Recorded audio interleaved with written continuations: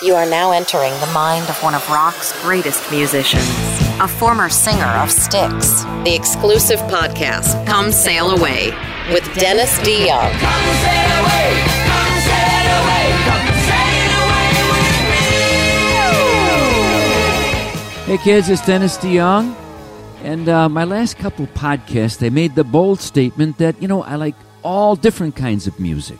I can usually find something I like in every genre of music created. And the first thing I talked about was death metal, by putting my finger on a page in, musical styles and just starting rapping about this stuff. And remember, these are just my opinions. Just like yours, they're no better than the next guys. They just happen to gave me a microphone to be on this radio station with you. So, but I immediately began to contradict myself after I realized there wasn't really much in death metal I liked. It was the first thing I talked about. I could appreciate the skill set that some of the musicians have, but as far as I've said before, songwriting, singing, things I like the most, there wasn't anything there for me. And then I went into punk music because I guess I'm looking for trouble, from every category. And then I said, where did punk music start? I said, well, I thought it started like in Portland, Oregon with the Kingsmen. Just a little refresher course about what we've been talking about with Louie. Garage bands in the United States that started this stuff. So then I started to look around and think, well, okay, punk music. I said I could find something I liked in every music, and I started out by contradicting myself by saying, oh God, there's nothing here that I really like in death metal. But punk music, I can actually say, I like The Clash, although they're the least punky of all the punk bands in my mind. They're more like just like your basic rock and roll band that were part of that punk movement. And so I'm going to start off by being positive by saying, yeah, I like a couple of Clash songs. I really do. I like Train in Vain. I like Should I Stay or Should I Go? And I think their best song, and the people on YouTube concur, is Rockin' the Casbah, which is really, it's not a punk song, it's a pop song. It came later in their career, and it was catchy, and it was performed like a pop record. It didn't have all that angst and that fiery stuff that most early punk bands had, where, the thing about punk music is a lot of them took the same old three chords that have been bashed around for 30 years and just played them too fast, too loud, and too distorted, and not that well. And as far as the singers go in punk music, once again, I told you, I like singers. I can't find one that really is a singer, not in the traditional sense, which I guess is what their whole point was in the first place. We are rebelling against the man. We are rebelling against the man. We're going to take all these old fart musicians and we're going to turn this thing upside down. Well, they did turn it upside down like a garbage can in some ways. They did do that. But really, fundamentally, the punk movement, which was the most popular in Great Britain, was a social movement because of the years of, the culture in the society in Great Britain had a class system, and people had a very difficult time breaking out of that class system for many years. And a way they equalized it was to be essentially a socialist government for so many years. And in the middle 70s, the young people who had really very little opportunities for jobs, and England was kind of, it was teetering on the brink there. The young people rebelled, and it makes sense. But it wasn't really a musical movement to me. It is more than anything a societal a movement about the way the social issues were being treated at the time.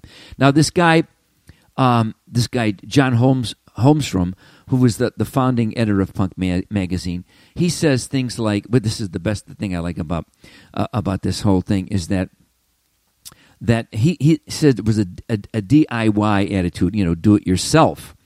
And saying things like, well, when they started calling Billy Joel and Simon Garfunkel rock, they knew there was time for a change. I just don't know any people in those days who called Billy Joel and Simon Garfunkel rock. It's disingenuous. Billy Joel and Simon Garfunkel were wonderful pop stars, particularly Billy Joel, one of the best songwriters, and Simon and Garfunkel, great songwriters, but they were more of a folk act and a pop act than rock and roll. Nobody believed that. So it's ridiculous to even have that statement. But he goes on to say things about that punk rock was rock and roll by people who didn't have very many skills as musicians, but still felt the need to express themselves through music. And I say, well, good for you.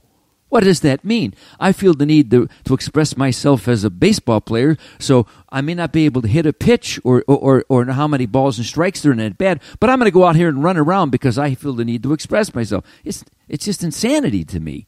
And so, look, to be a rock musician, you do not have to be a virtuoso in like Heifetz, Horowitz in classical music, or the great jazz pianists like Oscar Peterson, or great singers like Frank Sinatra, Tony Bennett in pop music. No, you don't. But you have to have a basic level of skills. And what Punker said is, no, that's not important. And I beg to differ with you. If you're making music, you have to have an entry-level ability to play together and play in tune. You don't have to be perfectly in tune or perfectly in time. Still, you got to be somewhat. And they seem to be anti-music to me in some ways. Just to, look, when guys get on a stage and they play music really fast and really loud and they jump around, and this is the raison d'etre, okay, fine. If you find an audience, good for you. It's not for me. Not really. Because, look, at 1977, The Clash declared, no Elvis, Beatles, or the Rolling Stone in 1977. How did that work out? Not good. Elvis, the Beatles, and Rolling Stones, my God, they're as popular now as ever, for goodness sakes. And the punk music, where is that? I mean, occasionally you're going to hear a Clash song, which I said before really is it's the best of the bunch. You'll hear the Ramones once in a while with that Blitzkrieg bop, I think, hey ho, let's go. But even when I listen to the Ramones, I think to myself, especially the records they recorded, they don't have that energy, that thrashing, wild attitude in. They seem very controlled, whoever made those records. And so I think to myself, okay, you made it, you had a little success, good for you. But punk music as a whole, what has it done? And here's my biggest complaint.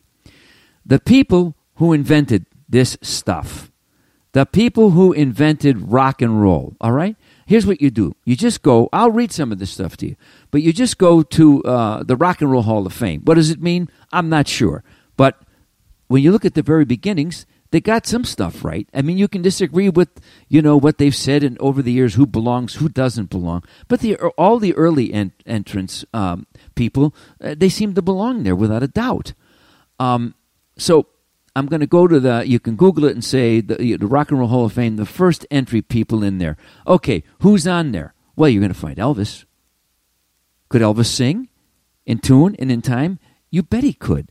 Chuck Berry. How about Chuck Berry? First guy up there?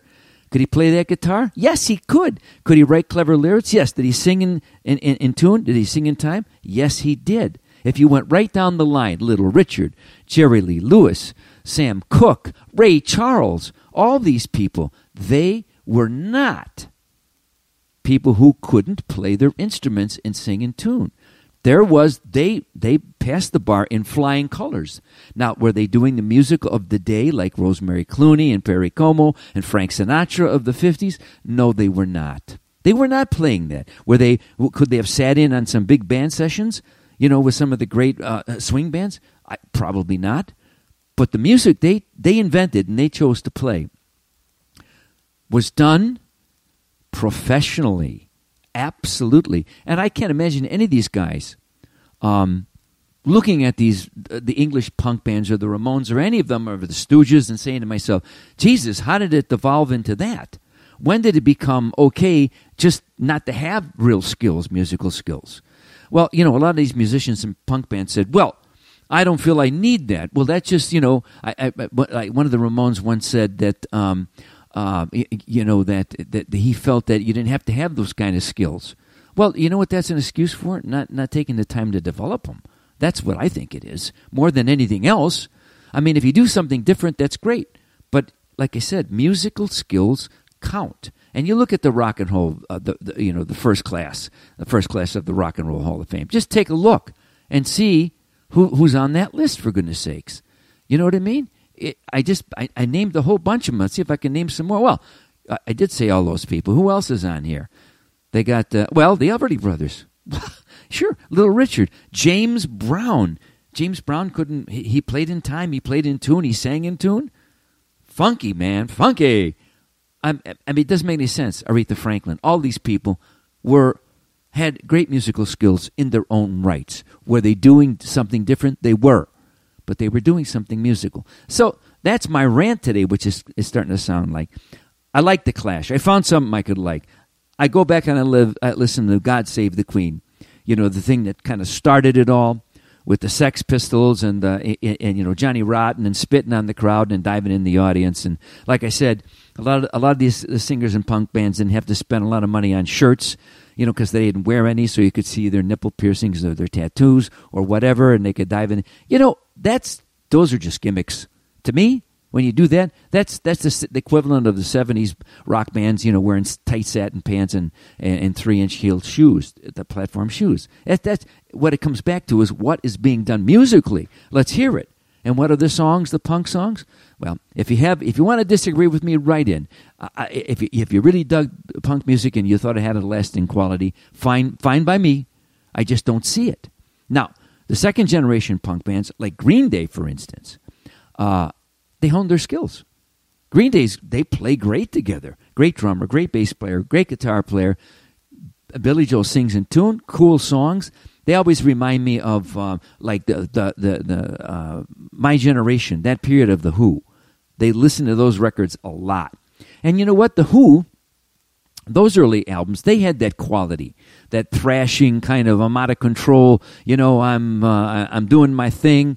But man, John Entwistle, Keith Moon, Pete Townsend, Roger Daltrey, players and singers and songwriters, awful good. So here I am, kind of once again contradicting myself, but I did find things I like. God Save the Queen gives me a chuckle, all right? And The Clash, the 3 songs I mentioned by The Clash, I like them. Here's one last little tidbit. All these bands were railing against the man. Oh, we're going to rail against the man. Oh, the establishment. Oh, the man. It makes me laugh. The first thing you do as a recording artist is you sign a contract that decides how much money they're going to pay you per unit sold, whether it's a cassette, a CD, a record album. So these early people, Chuck Berry, James Brown, Ray Charles, Elvis, Little Richard, all those people, they weren't railing against the man. They wanted to be the man. That's what they wanted. Because what did they do? They ran out and bought Cadillacs. Chuck Berry wanted to get himself a Cadillac. Why not? Oh, sure. Elvis, how many Cadillacs did he keep? They weren't railing against the man. They were just playing a new music. They wanted to be the man. They wanted to control their destiny. Okay, they weren't railing against some fake man from some fake establishment. And these punk bands, same thing. Are the Ramones letting their music be used in commercials? Well, that's the man.